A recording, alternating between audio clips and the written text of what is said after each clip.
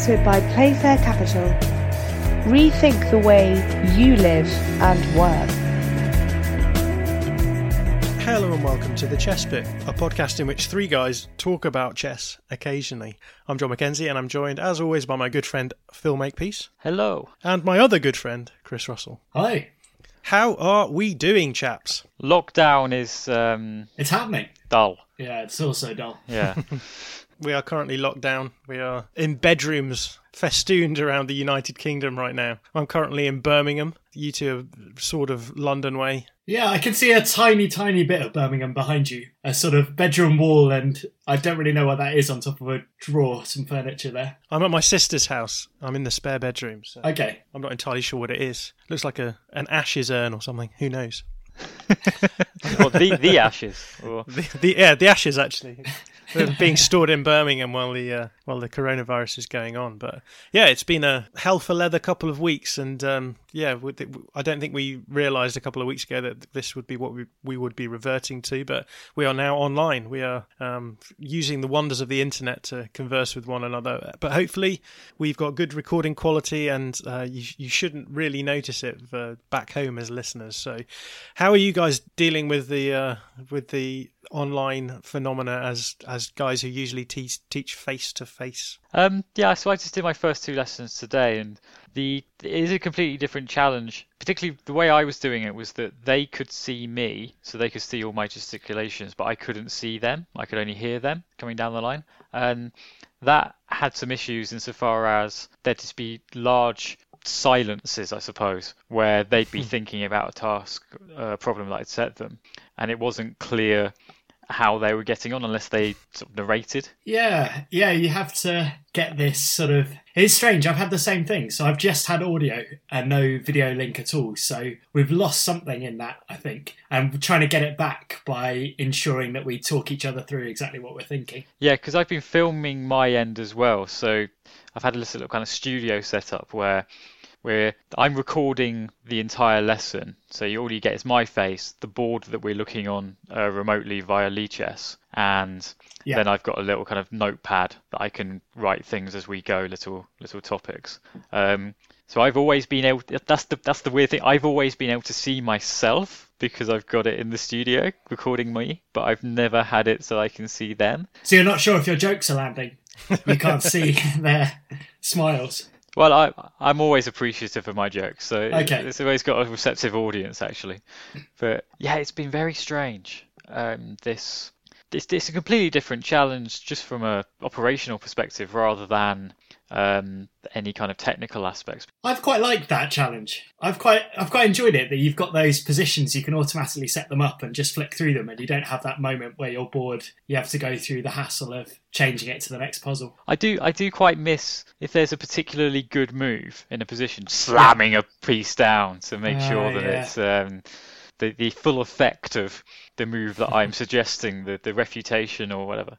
They should have that option on Lichess, shouldn't they? That you can click it like a kind of power click. That when it comes through, they get like a really big thump sound when your piece like slams. Pow in the background. Yeah, exactly. Yeah. Fireworks go off or something. I've been playing lunchtime games with my friend. We use Zoom and Lichess as well, so that's quite fun.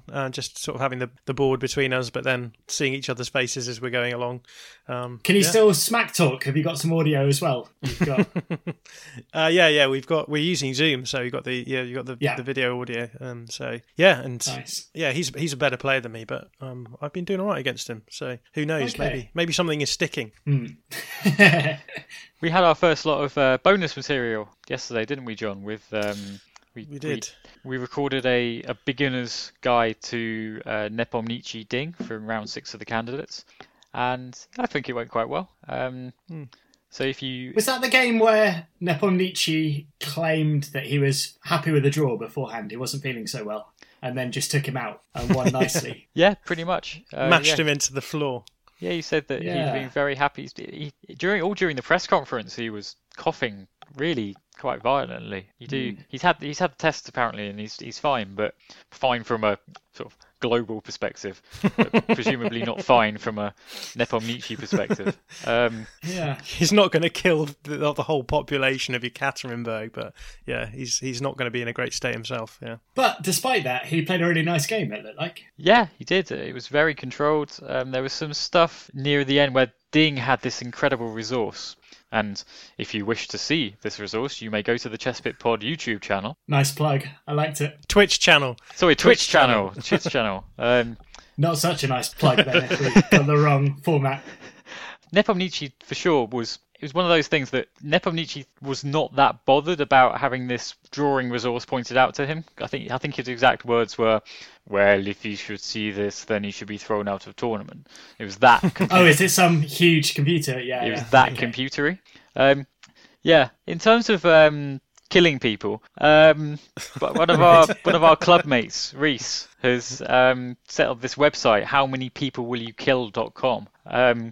Which is designed to show the effects of exponential functions. In effect, it's quite a good little simulator, and of course it's very grim. But yeah, this is about coronavirus. So you plug in like where you are and how many people are in the party that you're hanging out with, and what the average age is, and then tells you how many people are going to get infected and how many people are going to die. Yeah, it's pretty chilling. That is quite something. So have you plugged in the candidates yet? Should we do that? I'll do that now, because I can tell you that there was a Middlesex League match between Muswell Hill and Hackney, which would have gone ahead last week had everything not been shut down. And that would have killed 4.5 people. Oof. Ridiculously. So let's now do this for... It doesn't have Russia. It doesn't have Russia. Let's say what's closest to Russia in terms of population and maybe... Norway? Well, no, Russia's got an enormous population. What about... Yeah, but Norway touches Russia. I was thinking geographical location. USA, presumably. Okay, let's do USA. What kind of state? Somewhere. I don't think Russia don't have it too badly, do they? Let's say Maryland. I think you'll find it's pronounced Marilyn. All right. 8 people attending. Average age of, we did this the other day, it was about 27, wasn't it, Chris? Yeah, that seems right. It's sort of Grischuk's the outlier on one end. If you assume it's just the players, then they're going to kill 0.3 people. If you put in, say, how many... Is that one leg or something? So it's going to be 0.3 of which player are we going with here? Well, maybe Ding's already had 0.3 of him go, because he's not been with it at all. His soul has gone up to the chess heaven. Let's say 25 people. That's going to kill 2.8 people. That's quite a lot. Where did we get 25 from? In terms of officials and hangers-on? Yeah, seconds plus arbiters plus interviewer. I think that's a reasonable number. Yeah. The interviewer, you really got to feel sorry for. Every time she's doing that interview, every day, I'm like, whew, lathering on that hand sanitizer. Should we talk a little bit about the candidates? Yeah, I thought we should do a little recap, because we're nearly halfway. It would be remiss of us to not take the mickey out of you for your championing of Anish Giri. Well, hold on. I mean, Caruana is also only on 3 out of 6, to be fair. Yeah, that's true. We've both fallen 3 off the lead already. And my claim that Nepomniachtchi was going to win it's looking great now, isn't it, really? So, did you actually make that claim? I did not. We're having some revisionist history here, are we? I still cannot properly pronounce his name, but I know he's the one with a top knot rather than a man bun. Chess24.com's commentary team keep referring to it as a man bun, but it's not. It's a top knot. So I've been quite disappointed with their coverage. I mean, how can you trust someone's chess intuitions and knowledge when they don't even know the difference between a man bun and a top knot? That's what I want to know. We're at the midway stage, are we? Not quite. We've had 6 rounds out of 14. But today is we're recording on the rest day, and yeah, it's been very... Every game, it looks like anyone could win every game. That the form is very, very strange. It's been very open at the moment, it seems to me. But I was saying to Phil the other day that because I think my biggest experience or exposure to this kind of championship chess has been the Caruana Carlsen game. I just assumed that everyone was just going to draw every game over and over and over again, when it's really not happened that way. So I think I'm maybe a little bit misunderstanding, or in terms of the overall context of it. But there we go. Do you guys think that Nepo has a chance? I think I had a look before, and there's a few examples of him getting quite far ahead in tournaments and then sort of falling away at the end. again? Do you think that's likely to happen? It's a possibility. I think the pressure will build round by round if he stays out there in front, and that might have an impact on the way he can play. And yeah, we do know that he potentially doesn't have that consistency, but also it's a big lead already, and it's hard to see anyone else in the field who's really putting together a sort of challenging performance yet, in a way that everybody else has been letting go of good positions. I know Giri is one of those. He's created a lot of his great prep and he's created a lot of good positions, but hasn't then finished them off. I guess you should be talking about Giri. Well, I see you've been following him quite closely. Yeah, I'm still confident with my pick. Because he's done everything I wanted him to so far in terms of beating Alexienko. He just happened to lose to Nepo. Yeah. I can see Giri finishing on at least 8 for sure. He's on 50% now. He needs to beat Alexienko again, and then I still think he might.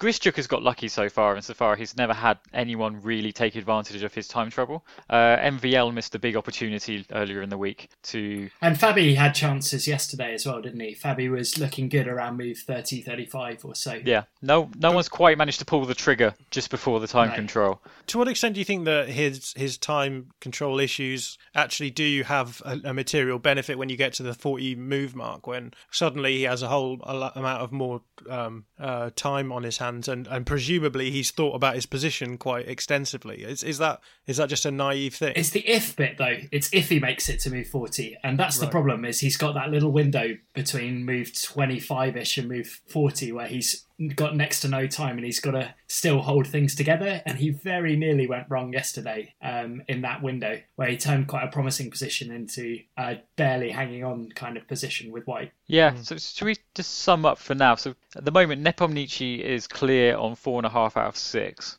and then MVL is on 3.5, and I think everyone else is on 3 apart from Ding and Alexienko are both on 2 out of 6. I think that's correct. Yeah.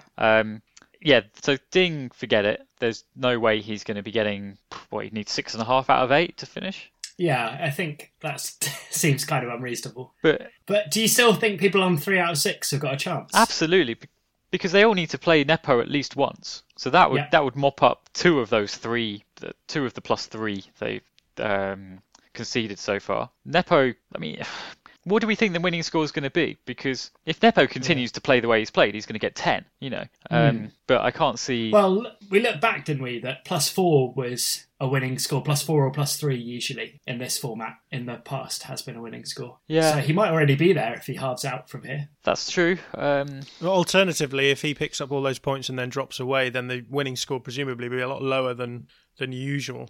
But it can't be much lower, because if we're thinking that 8.5 is going to be good, +3, then it can't be any lower than +2 really. You're looking at 8.5 probably being good for at least a tie, but +4 definitely should be enough to win by yourself at this rate, because that would require, if it's not going to be Nepo, that would require MVL getting +3 from here or anyone else getting +4 at least.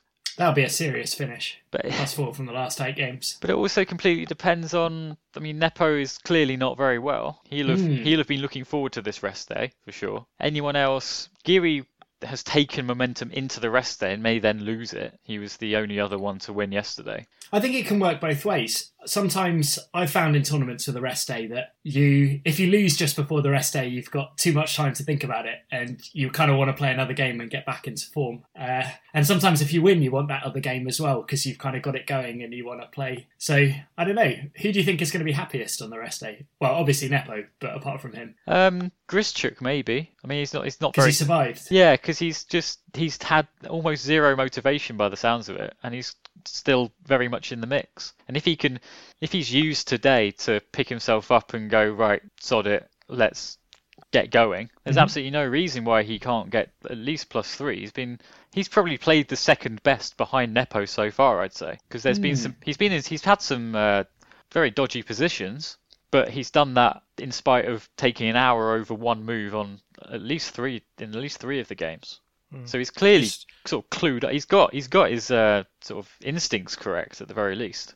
His time control against Caruana was wild. I mean, Caruana was on like 1 hour 40, and he was already down to like 20 minutes. It's just mad. I don't quite understand it, because surely just comes a point where you're just reiterating your position over and over and over in your head. You can't be thinking new things all the time in that moment. Maybe. I could imagine that it was quite a complicated position, and one that Caruana had obviously prepared well before and was still banging out these moves at about sort of 5 or 10 seconds each, that they were just coming from his prior knowledge. So with that in mind, you probably do want to double and triple check things and just be really careful and trying to construct a plan early on, because if it started to unwind a little bit right out the opening, he's got a long and difficult task ahead of him. How are you feeling about your pick, Chris? Mr. Fabi, Mr. Caruana? I was optimistic on a round move 35 yesterday, that if he'd won that game and been back to +1 and only 2 behind, that felt like he was still very, very in with a chance. I wonder now if catching up this +3 that he's got to... It feels a bit too far to me. I don't know. The issue that he's got, and that all the other players, all the non-Russian players have, is that it's unclear how they're going to get home afterwards. Oh, yeah, he did talk about that, didn't he? That's absolutely going to be part of their thinking. It's impossible not to be. Caruana was saying that it's not clear how he's going to get back to America. Likewise, the Chinese players weren't sure. MVL wasn't sure. There's definitely advantage that Nepomniachtchi, Grishchuk and Alexienko, though Alexienko is definitely not going to win this tournament, have over the rest. But maybe he'll not lose by as much as he could do. He's done all right so far, to be fair. Yeah, he's been impressive, I think. He's done okay. He lost to Giri in a 98 move 7-hour game yesterday, and he got actually beaten up really by Caruana. But he's looked fairly comfortable in the others. It must be so much pressure for him to be in. It's a horrible situation, really. I mean, whilst being great that he's got the chance to do it, but he said himself that he isn't entirely sure that a wild card is the best way of doing things. I think he was slightly embarrassed to be there, really. It's like me at 4NCL. Having to take halves off 12-year-old kids. or Leeds in the Premiership. Well, next season, but it'll be next season, but it might... Pipe down. Let's just wait and see what Anish Giri's doing in the next few weeks, all right? It might, be 2022, 23, that who knows? Are Leeds going to sign Anish Giri? Is that what's coming next? Well, because they probably only need to halve out to go up at this rate, yeah. Disgusting. I want to talk about Nepo versus Carlsen, because obviously that's an interesting prospect, right? Because I believe Nepo has a decent record against Carlsen in classical chess. Does he actually even have a plus score, I think? I think he has 4-1. Wow, which seems mad to me, but I may well be misrepresenting that, so that should be fact checked. But what would you think of a Nepo Carlsen World Championships? That would be quite a fun prospect, I think. No, it'd be interesting for a spectator, wouldn't it? Yeah, if Nepo plays the way he's doing so far, there's absolutely no reason he couldn't compete. So why has he just suddenly come out of nowhere then? Because it does feel as though most people didn't really expect him to be on the sort of form that he is. He's profited from Ding. It didn't feel like a game of a sort of Ding game yesterday, that he fell apart a little bit, and so he's profited from the others' mistakes, which I guess will happen in this format sometimes. But do you think he's really coming out and playing at a level that's above everyone else in the field at the moment? He's the only one who hasn't blown up. Okay, which I think is quite as important as anything else. But how much of that is to do with, we've talked before about lack of pressure, but also the fact that if he's feeling a bit ill, he's just like, well, whatever, I'll just go for it and see what happens. I don't know how much that comes into it. Certainly doesn't come into my chess games, because I go in with that attitude all the time. I don't know. I'm just fact-checking your thing. Yeah, you're quite right. Nepo's beaten Carlsen 4 times at classical time controls, and Carlsen's only beaten him once. However, 2 of those were when they were kids, so it's 2-1 really. Is Nepo older than Carlsen? That's a good question as well. Carlsen seems older than Nepo, but I think Carlsen seems older than his age. How old did you say he seems? Carlsen. If you had to, yeah. I don't know. He's like someone who hasn't lived a childhood, right? That's how I always think of Carlsen. It's almost like he's almost like Michael Jackson in that regard. That's maybe an incongruous comparison, but do you know what I mean? Like with Carlsen, I get the impression that he's, I don't know, he seems young and old at the same time, so I find him quite hard to read. Whereas Nepo, he just sort of looks like a 35-year-old bloke to me. I have no idea how old he is. Nepo is 4 months older than Carlsen. Okay, so he's 29. Yeah, they're both 29. So I think you probably can count those junior results to some extent if they're still kind of... I don't know. I wouldn't want to be reading into the European Championship under 12s. Okay, maybe that's slightly too far. Yeah, that's what I mean by kids. These were the European under 12s and the World under 14s. All right, that is a long time ago. Hey, look, I count all of my results against under 12s as being very important, all right? So let's have less of this attitude towards under 12 chess. We presumably all think that Carlsen is much better than Nepomniachtchi, though, right? Yeah, and I think he's got the bonus of that extra match play experience too, that he's had this World Championship matches, a whole series of them that he keeps winning, and that's going to give him even further edges. So in any of those marginal situations, he'll be able to bring that to the table too. But yeah, I would expect that to be a relatively one-sided match. And Carlsen presumably pretty happy with the idea of playing Nepo. Has he talked about it at all on Chess24? I know he's done some commentary there. I haven't listened, but I'm sure you could dig that commentary out from somewhere. He did. I think he was on Chess24 Norway today. How is your Norwegian? Well, it's getting there. Okay. Yeah, I couldn't pick up that much. One other thing is that Nepomniachtchi has never beaten Carlsen at Rapid or Blitz. Carlsen has a very good record against Nepomniachtchi at Rapid and Blitz. The Chess Pit! And Carlsen's done how many world champs now? So he's just like an old hand at it. Whereas for Nepo, it would be a huge thing, and everyone would be playing it up as this is an outsider. No one expected him to get through. He won't have another chance probably to get into this or whatever. I'm sure. I mean, whether or not that's true, I don't know. But he would certainly have the pressure put on him by the media. I'm sure. Yeah. Well, we should probably move on from talking about the candidates, although we could probably talk about it for a lot longer. Should we do a quiz? Yeah, we should actually. We're supposed to do that at the beginning, aren't we? Yeah, oh well. But we've got plenty of time. Yeah. Okay, so it's a candidates themed or world championship themed question. So what used to happen history lesson, 1993, Kasparov and Short break away from FIDE to play their world championship match under the auspices of the PCA, the Professional Chess Players Association. And what you had was for 12 years a boxing style dual world championship setup where the classical one, which Kasparov kept winning until he lost to Kramnik in 2000, and then Kramnik was the PCA World Championship thereafter, ran alongside FIDE's own version, which was initially Karpov, and then, as we talked about a couple of weeks ago, there was a big FIDE knockout, what is now the World Cup, but that counted for the FIDE World Championship, and that was held on an annual basis for a long time. Does that mean that the only one person from each nationality could enter? No, it was just very similar, sort of top 128 in the world, or some kind of zonal system qualifiers. So on straight knockout, and no, but it was, you get sort of proper matches towards the end. But I have a question about the 1999 version of this. So the year before Kasparov and Kramnik played their match in London, FIDE had their own World Championship. Who won the 1999 FIDE World Championship? Who could declare themselves world champion for that year? And that's it. That's simple. It is not a name that you'd sort of is synonymous with the great players. Oh, well, this puts me in really good stead then. Yeah, I'm sure I've got the edge here. This was the issue with it, in that because of and this is quite relevant to what we were talking about a couple of weeks ago with how would it change the World Championship if it was based on the World Cup, or if it was a straight knockout. You could get these kind of Wimbledon style years where all the top players get knocked out early, and that's pretty much what happened here in 1999. Are we allowed to guess now, or is it something that we'll come back to? This is something you can dwell up on, and then we'll reveal all at the end.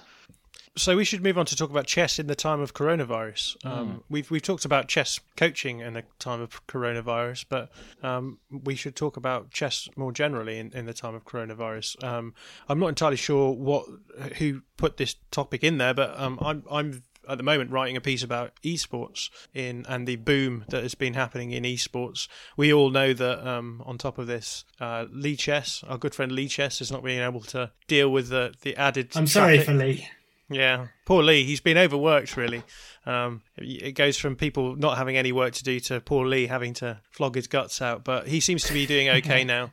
And similar things have been seen across the esports world, where we've seen maximum or records being smashed left, right and centre. CSGO had over 1 million players on its platform at one point in the last week or so. So we're seeing like what is going to be a boom in esports. So I suppose the topic of conversation is, are we going to see a boom in chess as an online sport? I think so. I think it's already happened. And what's happening at the moment is the 4NCL are trying to move their operations online. Nothing official. It's not going to be FIDE Razor or anything, but they're doing their best to offer the same kind of inter-club or intra-club challenge that the 4NCL offers. We played in a match between Muswell Hill and Hackney at the weekend, which was fun. That was great fun, actually. Yeah, I really enjoyed that. So we had a kind of team format on our friend Lee's platform. And what you do, your tournament is structured so that you can only play against players from the other club, and you're playing a sort of arena for 2 hours we did of 5-minute chess. And you get paired up against players from the opponent's team, and then your top 5 scorers from your club contribute to your team's score.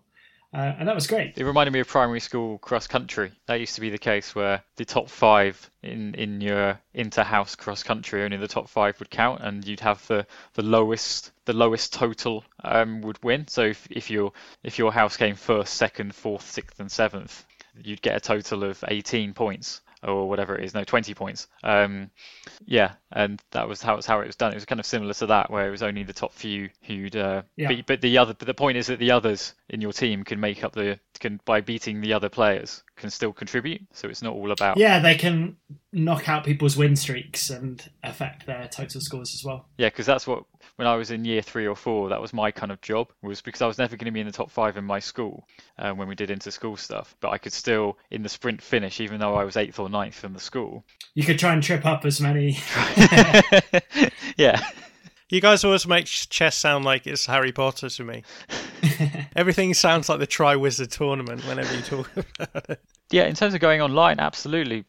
The numbers on Lichess, the numbers on chess.com have been phenomenal, and how everyone seems to be doing it as well. There's just so much more traffic on Twitter, especially with people posting whatever they're playing and what their games are, just simply because there's very little else to do. In terms of chess as a more general thing in the time of coronavirus, I've just seen the news that FIDE have postponed the Olympiad this year to August 2021, which in theory, August 21 is when the World Cup would be, not the Olympiad. The Olympiad is basically the World Cup for countries. The World Cup, which determines 2 of the qualifiers for the candidate cycle, in this case in 2022. Presumably that will be postponed as well. So this might actually have this knock-on effect. So the whole World Championship cycle is getting pushed back as well. It looks like it, yeah. Unless they can have the World Cup later next year, and I don't know, October or November. But it seems unlikely. Do we have any news of what the football equivalent of this is? So I know Euro 2020 is now 21. Yep. But they're still calling it Euro 2020. Oh, okay. Because they've basically produced all of the merchandise, so they have to keep it the same name, as far as I can tell. Yeah, it's like the reason they don't rename tube stations anymore, because they just have to change millions of pounds worth of signage, even if some stations are complete nonsense at the moment. The Euros moving to next year is going to have a massive effect on the women's Euros, which is due to be in England and Wales next year at the same time. And that's going to really undermine it, unfortunately. I was really looking forward to going.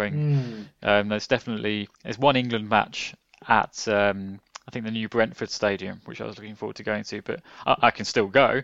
It's just going to have a real dampening effect on the women's game, unfortunately. I'm sure there's a way that they could go around that so that they did like double headers. That would be a really clever way of doing it. I'm sure they won't do that, but well, no, because but then you've got a Euros men, and then only England and Wales doing the.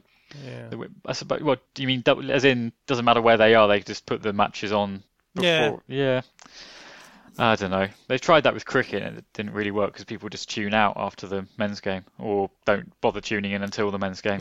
It's a sad thing. This is big news that FIDE have basically followed the IOC's tune, who have postponed the Olympics to next year as well. And the Olympiad will not happen this year. So Can they not just play these tournaments online? Like, surely. It comes back to our point last week that all the anti-cheating measures and all of this stuff that's necessary for it, I imagine, would be too difficult to implement. Can't they just have a camera on their laptop to show that they're not cheating? Yeah, but you could have Maybe. someone in the room with them just sort of writing things on a whiteboard when you can't police everything. You'd have to have an arbiter in each room. And in each bathroom as well, presumably. And in each sink. You don't have arbiters in bathrooms, do you? Well, I mean, okay, that's true. But you do have like Leave your proclivities out of this, Chris. Why not? Why not have an arbiter in every room? Like, you could do that. So, wait, you mean every single player who's playing in the Olympiad has their own personal arbiter? Well, not personal, because that would probably be problematic at some point, wouldn't it? But yeah, why not have just the person who's playing does it from home, and then you send around an arbiter, rent an arbiter. I could see the World Blitz going to online. That's true. Can't cheat in Blitz. Much harder. I've tried. Yeah. No, I haven't tried. When you lose as much as me, cheating doesn't make much point. You don't think there's any chance that they could just do it online? No. Not the classical format, no. No, it seems very difficult to organise. It's too reliant on, if you have someone has just a bad internet connection, then what are you supposed to do? Then you lose, obviously. Snooze, you lose in this game. Yeah, I mean, Can imagine if someone big lost on an internet connection. Internet technicality. Yeah. Yeah, but in classical, like, an internet connection wouldn't be that much of a problem. Time's never really like... Unless you're Mr. Grischuk. He doesn't need an internet connection.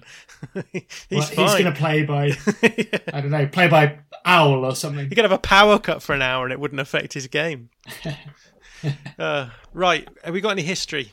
We do. There's a little bit of history today. So it is the 24th of March that we're recording on. And on the 24th of March in 1946 was the demise of the death of Alekhine. Alekhine? How do you want to say it? Alekhine. I don't know how you want to say that. So he was, I don't know, John, your knowledge here, so I'll give you a quick rundown. Just this crazy move, right, which is like, is it C3 with a knight for an opening move? F6.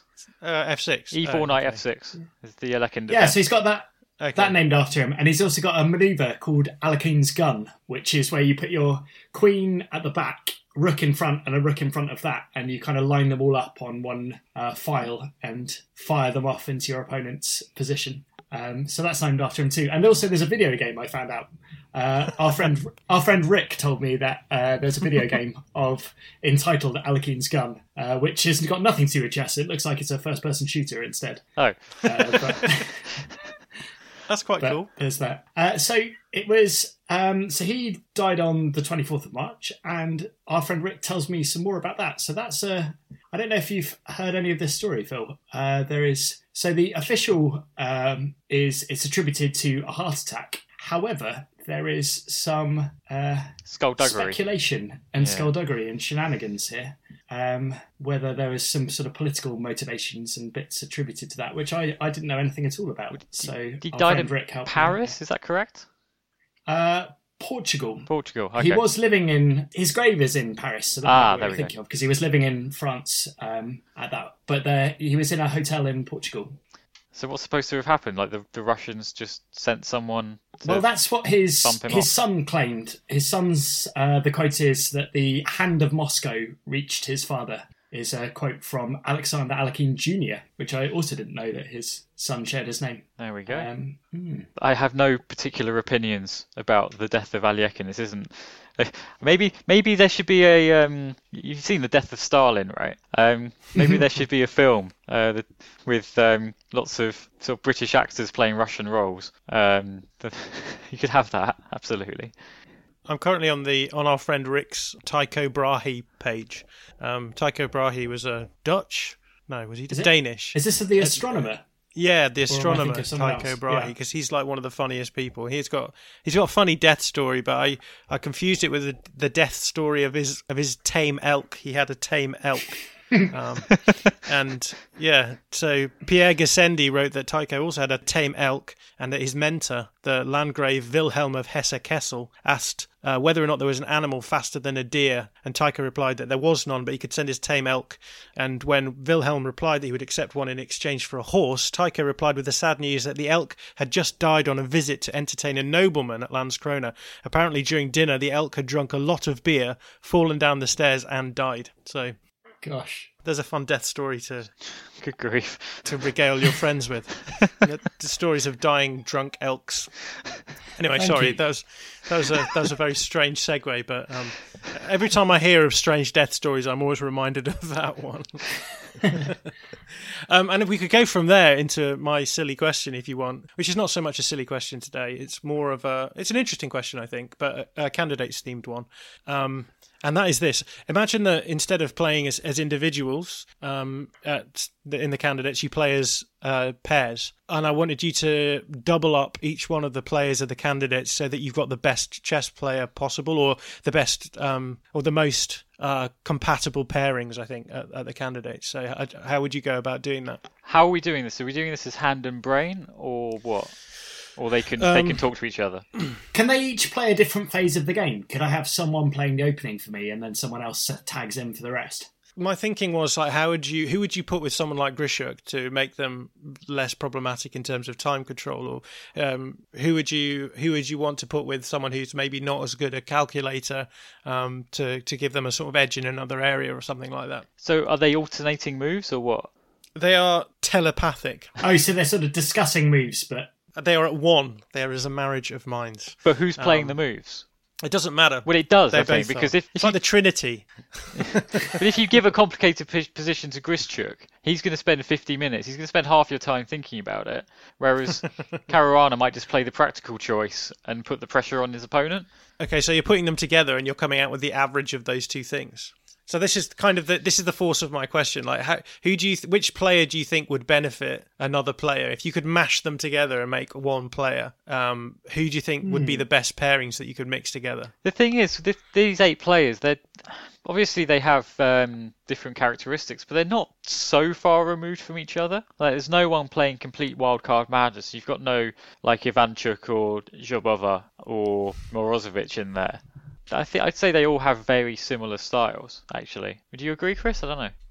to an extent, yeah, I'd agree that there's nobody who's just really outside the box doing all sorts of nuts stuff. But I think they've got their characteristics. I like John's point that I'd like to see a sort of combo player that was as well prepped as Giri, but maybe had the technique of a Ding or a Caruana to rely on in the middle game or end game. Okay, yeah, because my main concern is that Grischuk is just going to find his creativity nullified slightly, but also you nullify the time pressure. So maybe he actually has longer to think about stuff. Are we basically possible. doubling Grischuk's clock by giving him someone else to average out with? Yeah. So come on then, you've got 8 players to pair up. I would put Caruana with Grischuk because I think he'd calm him down a bit. Yeah, I was thinking about that pairing as well. I think that would be quite nice. That you'd get a bit of extra prep from Caruana and you'd get a much better time management from Caruana, but you'd get some really interesting new novel approaches from Grischuk that it would make him even more dangerous to play against, this kind of dual beast of a player. So is the thinking that Grischuk is taking so long because he's just not prepping? No, he's definitely prepping. He's just also, when he gets into an unfamiliar position, his response to that is never to trust intuition and always to kind of raw calculate and put in the time and really try and work everything out.